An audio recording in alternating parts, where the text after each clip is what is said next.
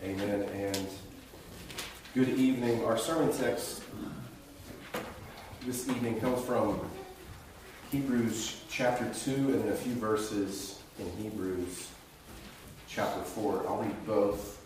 First, Hebrews 2, verse 17. Therefore, in all things he had to be made like his brethren, that he might be a merciful and faithful high priest in things pertaining to God, to make propitiation for the sins of the people. And then Hebrews 4, verses 14 to 16. Seeing then that we have a great high priest who has passed through the heavens, Jesus, the Son of God, let us hold fast our confession. For we do not have a high priest who cannot sympathize with our weaknesses, but was in all points tempted as we are, yet without sin. Let us therefore come boldly to the throne of grace, that we may obtain mercy and find grace to help in time of need. This is the word of the living God, and we say, Thanks be to God. Please be seated. Let's pray together.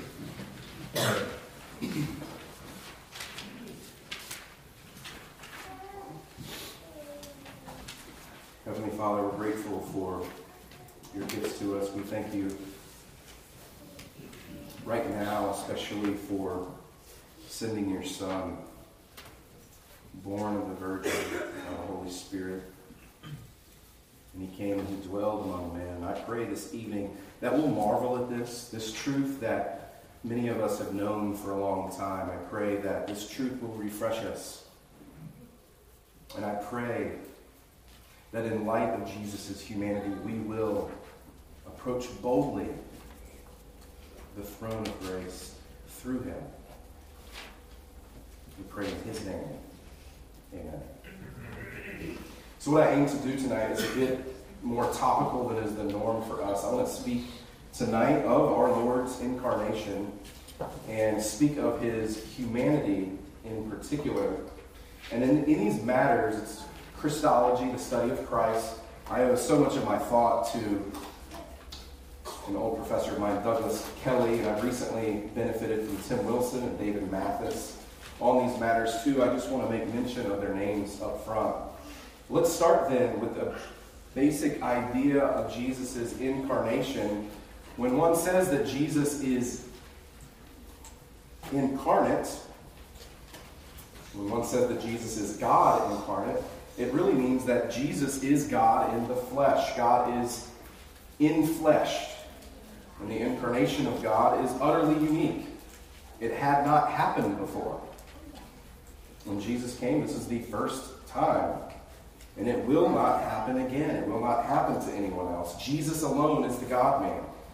He is truly God. He is truly man. And this truth is so glorious that God became man that many find it too difficult to believe. They believe it is impossible. And so they deny Jesus is God, or they don't take the time to think it through. But it's not just those outside of the church that struggle with this doctrine. This doctrine is argued over as much as any doctrine in the Bible. Think about this question, though, for a moment. Do you think people are more likely to deny that Jesus is truly God? Or do you think people are more likely to deny that Jesus is truly and completely man? It's an interesting question. It's possible to err in either direction, and indeed many have erred in both directions throughout church history.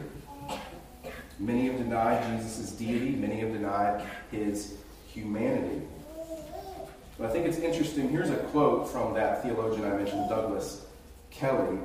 He says this, quote, "Most of the ecumenical councils of the undivided church, except for the first one, Nicaea, which had to clearly assert the full deity of Christ against the Arians, most of the councils devoted their energies to defending the full humanity of Christ.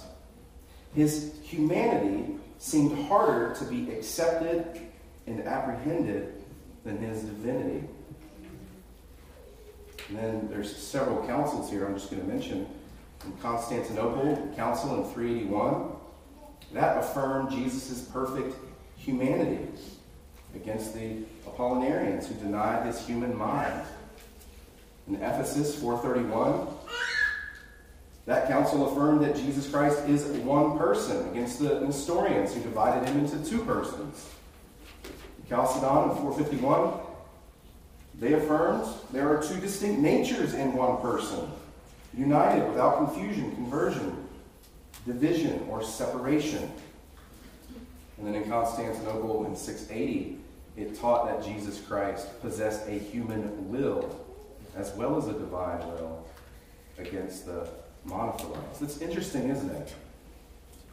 And I think that even in our day, for some of us at least, it's hard for us to accept that Jesus is truly, completely man. When you think of Jesus, what comes to mind?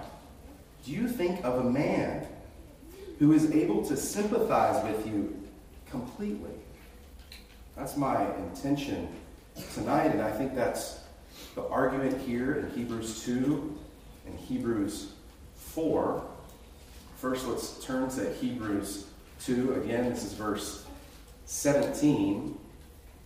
It says this: Jesus was made like his brethren.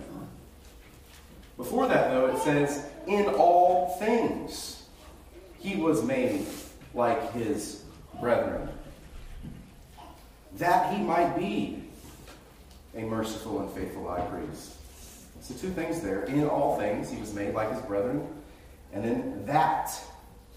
There's a little phrase there. This is the purpose. This signifies the purpose of his being made like his brethren in all things. Why was he made like his brethren in all things? Well, so that he might be an appropriate high priest. Jesus had to be a human in order to be our high priest and make propitiation for sins. And think about this.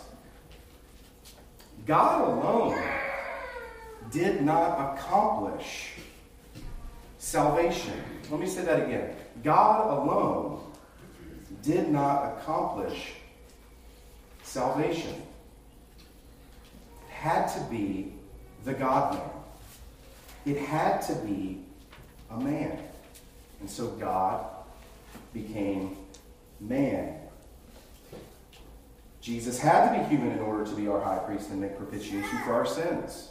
I think that's the argument there in 2:17. A priest must make the sacrifice and change God's attitude towards the people. If we look at Hebrews 5, priests in general, they have to be taken from among men. This from Hebrews 5. Every high priest taken from among men is appointed for men in things pertaining to God, that he may offer both gifts and sacrifices for sins. And then note this: the priest, he can have compassion on those who are ignorant and going astray, since he himself is also subject to weakness. The nature of priests is that they're one of the people. The Levites, Aaron himself, they were one of the people. They were sinners. They could represent people because they were part of the people. We see this with Moses, too, playing a similar role between God and Israel. He stood between the two parties as a mediator, and he could represent Israel because he was part of Israel. Jethro gave him this advice in Exodus 18. Stand before God, he's telling Moses, stand before God for the people, so that you may bring the difficulties to God. And so Moses stood before God as a representative, and God heard him. John Owen on Hebrews says this: his nature had to be perfectly holy so he could exactly discharge, according to God's will, all that was required of him in his role of high priest. But this was not all the condition of the brothers required. Their sorrows, weakness, miseries are such that their comfort in this life required Christ's compassion. Therefore, Christ was made like them in the infirmities of their nature, their temptations and sufferings, from where all their sorrows arise. So Christ's sufferings and temptations equipped him with all the necessary qualifications for his office. In other words, the one who accomplished salvation had to be man. Looking back at Hebrews 2:17 again, in all things, what does that mean? He was made like us in all things. He was made like the brethren in all things. Our confession speaks to this. It says this: when the fullness of time came, Jesus took upon himself human nature, with all the essential properties and common weaknesses of it, but without sin. So our confession acknowledges Jesus was made human completely. All the essential properties and common weaknesses or infirmities of it, but without sin. Jesus was completely man. So our confession, like Hebrews 2:17, makes this case. There's another argument here from Gregory of Nazianzus. This is a historical argument. A number of theologians have picked up on this. You may have heard this. Gregory said this: that which is not assumed is not healed. That which is not assumed is not healed. And here's what I mean by that. Jesus assumed human nature. That is, he took it upon himself. He became one with it. He assumed it. Jesus assumed human nature. He did not become an angel. He didn't assume angelic nature. He assumed human nature. He did not become a beast of the field. Nor, and this is the danger I think for some of us in the church at large, Jesus did not become part human. He was not part God. He was not part human. Truly God. Truly human. Pressing it just a little bit further, if Jesus only assumed a human body, then what would be redeemed? If Jesus only assumed a human body, only the human body would be redeemed. Or, if Jesus only assumed a human heart, then only the human heart would be redeemed. And we could go on with other examples. But that is not what he did. Jesus is totally man. And so, the argument of Hebrews is because he is totally man, he accomplished salvation for men. So this evening, what I want to do is take a brief survey of the New Testament and just look at some of these examples in the New Testament. What does it mean that Jesus became like us in all things? I won't cover everything, but I want to cover several examples. And the goal of all this is simple. There's no outline really tonight. The aim is really one. And that is, Jesus assumed our nature so that he could accomplish our salvation. Second part, therefore approach boldly the throne of grace. And I'll repeat that a time or two as we go through. Firstly, I want to look at this. Jesus assumed a human mind, and therefore he redeems the human mind. Again, one of the church councils spoke to this truth, but let's look at it biblically. We know that Jesus took on a human mind because we see that he had to grow in wisdom. The Gospel of Luke says that Jesus grew in stature and wisdom. Jesus' human mind had to go through the stages of development, just like yours and mine. Jesus learned from his earthly father Joseph how to do carpentry. He didn't come out of the womb knowing that. He had to learn it according to his humanity. Jesus even had to learn what the scriptures said according to his humanity. Remember that time Jesus, after the feast of the Passover, he got lost. And his parents left without him. And they looked in the caravan and they didn't see him, so they went back to Jerusalem. When they did not find him, they returned to Jerusalem seeking him. Now so it was after 3 days they found him in the temple, sitting in the midst of the teachers, both listening to them and asking them questions. And all who heard him were astonished at his understanding and answers. So when they saw him, they were amazed, and his mother said to him, "Son, why have you done this to us? Look, your father and I have sought you anxiously." And then later, it says that Jesus went down with them and came to Nazareth and was subject to them.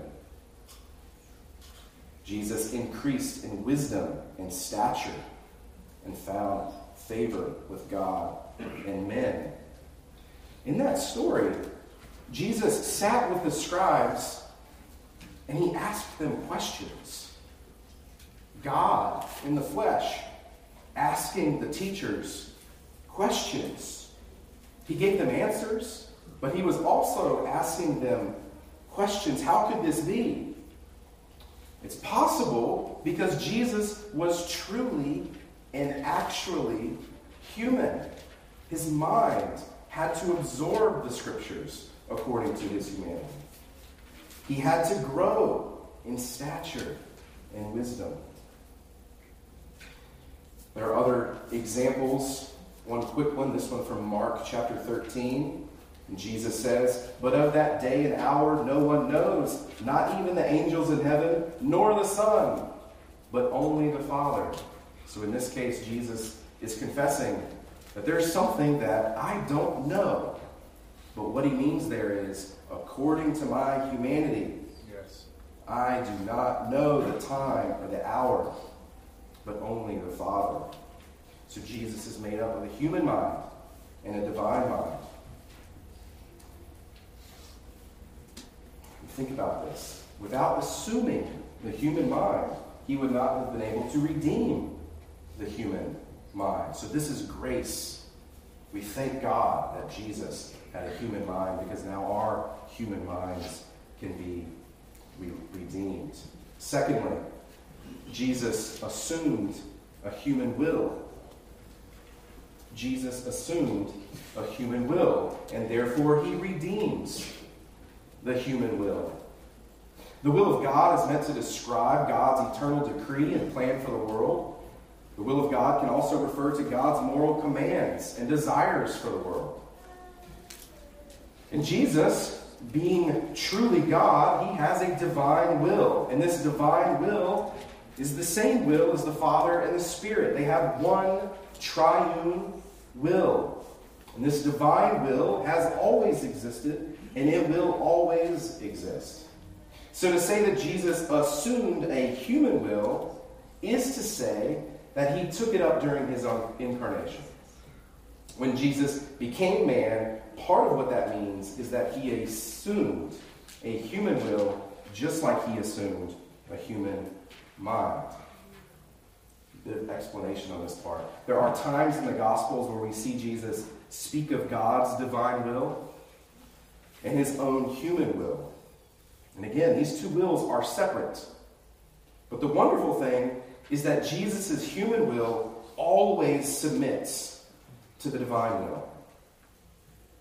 Jesus' human will always submits to the divine will. Here's an example. John 6, in a discourse, Jesus says to them, "I am the bread of life. He who comes to me shall never hunger, and he who believes in me shall never thirst. But I said to you that you have seen me, and yet do not believe. All that the Father gives me will come to me, and the one who comes to me I will by no means cast out. For I have come down from heaven, not to do my own will, but the will of him who sent me." And it seems, perhaps at first, like Jesus is speaking out of both sides of his mouth, but he's speaking of his human will, and he's speaking of the divine will. Another example, this one I think more clear. This from Luke 22, while Jesus was nearing his death. He's in the garden, Pick up in verse 39. Coming out, he went to the Mount of Olives as he was accustomed, and his disciples also followed him. When he came to the place, he said to them, "Pray that you may not enter into temptation." And he was withdrawn from them about a stone's throw. And he knelt down and prayed, saying, "Father, if it is your will, take this cup away from me. Nevertheless, not my will, but yours be done." So what's going on there? Not my will, Father, but yours be done. And then later, Jesus rose up from prayer and he came to his disciples. And that's when the crowds come, they arrest him and take him to the tribunal. Jesus' human will in that moment and God's divine will almost seem like they're in tension, don't they? But what does Jesus end up doing? Not my will, but yours. I will submit to you. And he does. He knows the will of God is to go to the cross. He prays, "If it is your will, bring it to pass." But his human will submits to the divine will because Jesus is the greater Adam. He is the perfect human and the perfect example. What was Adam's will in the garden? Satan comes along and tempts him. Adam does not submit to the will of God. He follows his own sinful human will. May we follow Jesus in this regard. Thirdly, Jesus assumes our affections and redeems our affections. Jesus assumes human affections and redeems human affections. Affections have to do with our feelings or desires, and because of the fall, our affections are twisted and mangled and disordered. Sinful men desire twisted and grotesque things, but Jesus, being truly God and truly man, assumed a true and actual human heart. John Calvin, commenting on another Hebrews passage, says this about Jesus' affections. Christ has put on our flesh and also its feelings. Isn't that sweet? Jesus doesn't just put on the shell of a man. He puts on the heart of a man. He comes. He's tired. He's hungry. He weeps. He rejoices. He renews our affections because he's completely man. If he did not assume our affections, he would not redeem our affections.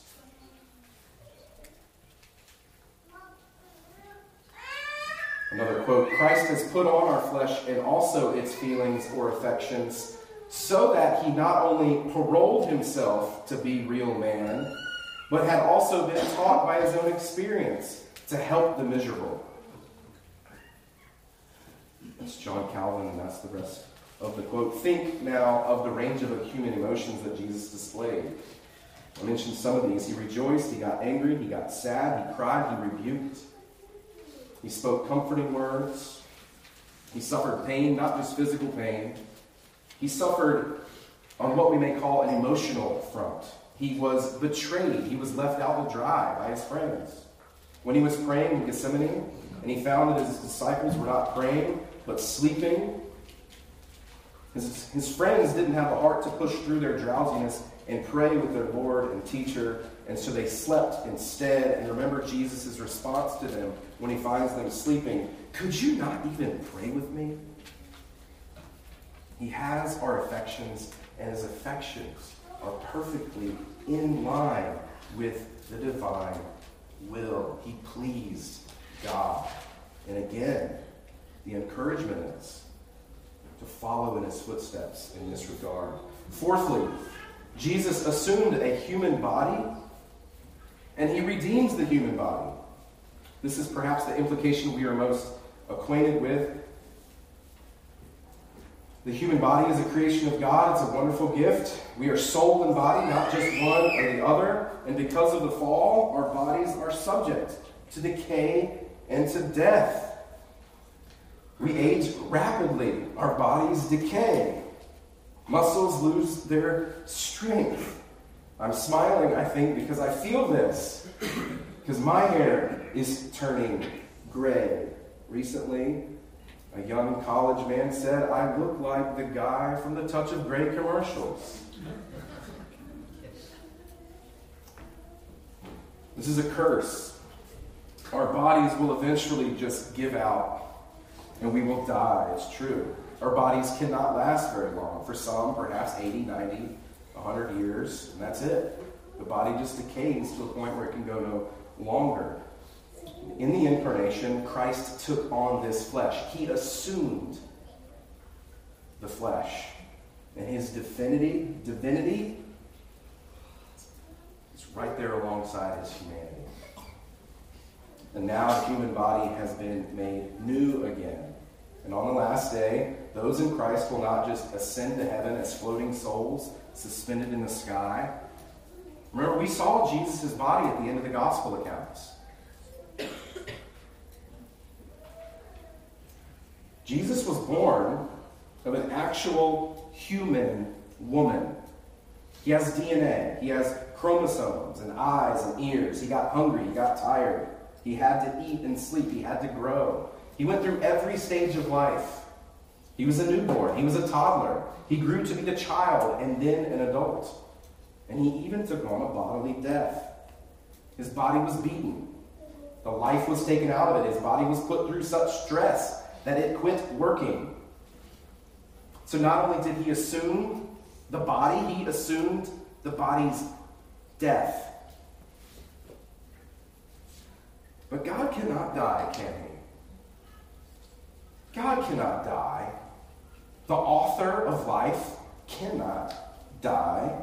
He is everlasting from everlasting. He is immortal. So how did he die? Calvin again says this, he put on our nature that he might thus make himself capable of dying. For as God, he could not undergo death. But being God, a very God, death could not hold him back. This is why we're thankful Jesus is not just man.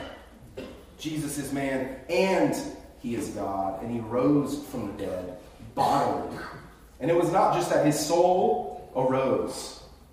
I mentioned this a minute ago. His body came back. And it was a redeemed body. Much like the one you and I, if you're in Christ, will one day possess. He appeared to his disciples on a number of occasions. And when he appeared to them, he demonstrated it was truly him. How? By showing them. He was able to eat and drink.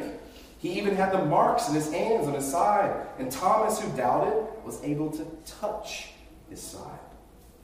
And this is good news for us. For those of us whose hair is falling out or turning gray. It's also good news for those of us with serious injuries or deformities. These sorts of things will be reversed.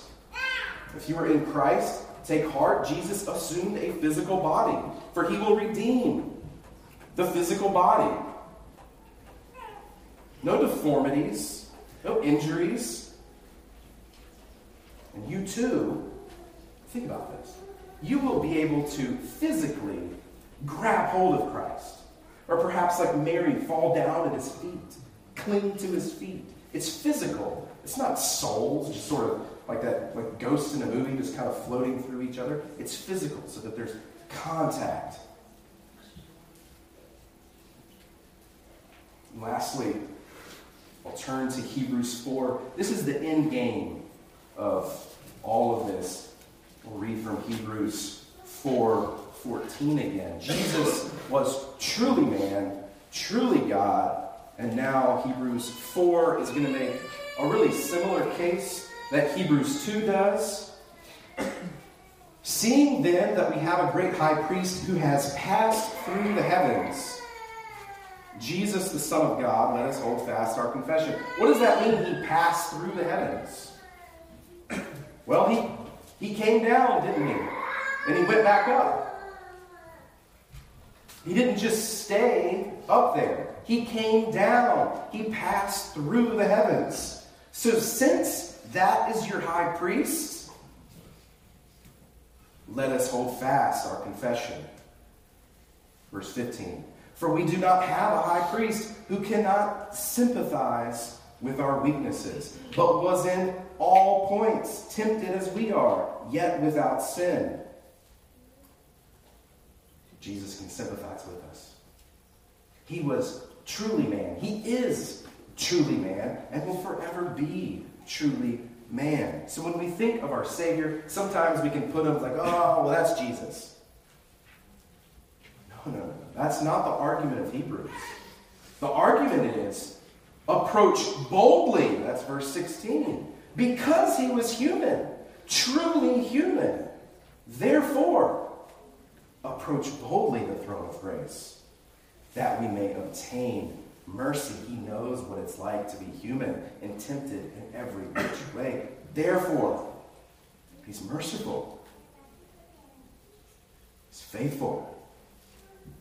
And as we approach, it says this: you can obtain mercy and find grace. If any of you listening this evening do not know this grace, do not know this mercy, this news is for you as well. Jesus Christ came to the earth and he died for sinners. There is a great penalty placed upon your head for sinning against God, for rebelling against God. And that penalty will be paid. That's what hell is. There is a penalty for sin, but in God's great mercy, he sent his Son, Jesus Christ, to live the life that none of us could live, and to die the death that none of us could die, because we can't come back from the dead. Jesus could, and by faith in him, we are united to him. That is how you become a Christian. That is what it means to come into the Christian faith. If you have more questions about this, please feel free to speak to me afterwards. Would love to speak to you further. Speak to Pastor Ryan or someone around you. A lot of people here would love to share more about this good Christmas message. Let's pray together. Father, we are grateful for the humanity of our Lord and for the deity of our Lord Jesus. And may this day we see what a great condescension it was, because he truly came all the way down to earth and lived among us, that we may live with him on the final day.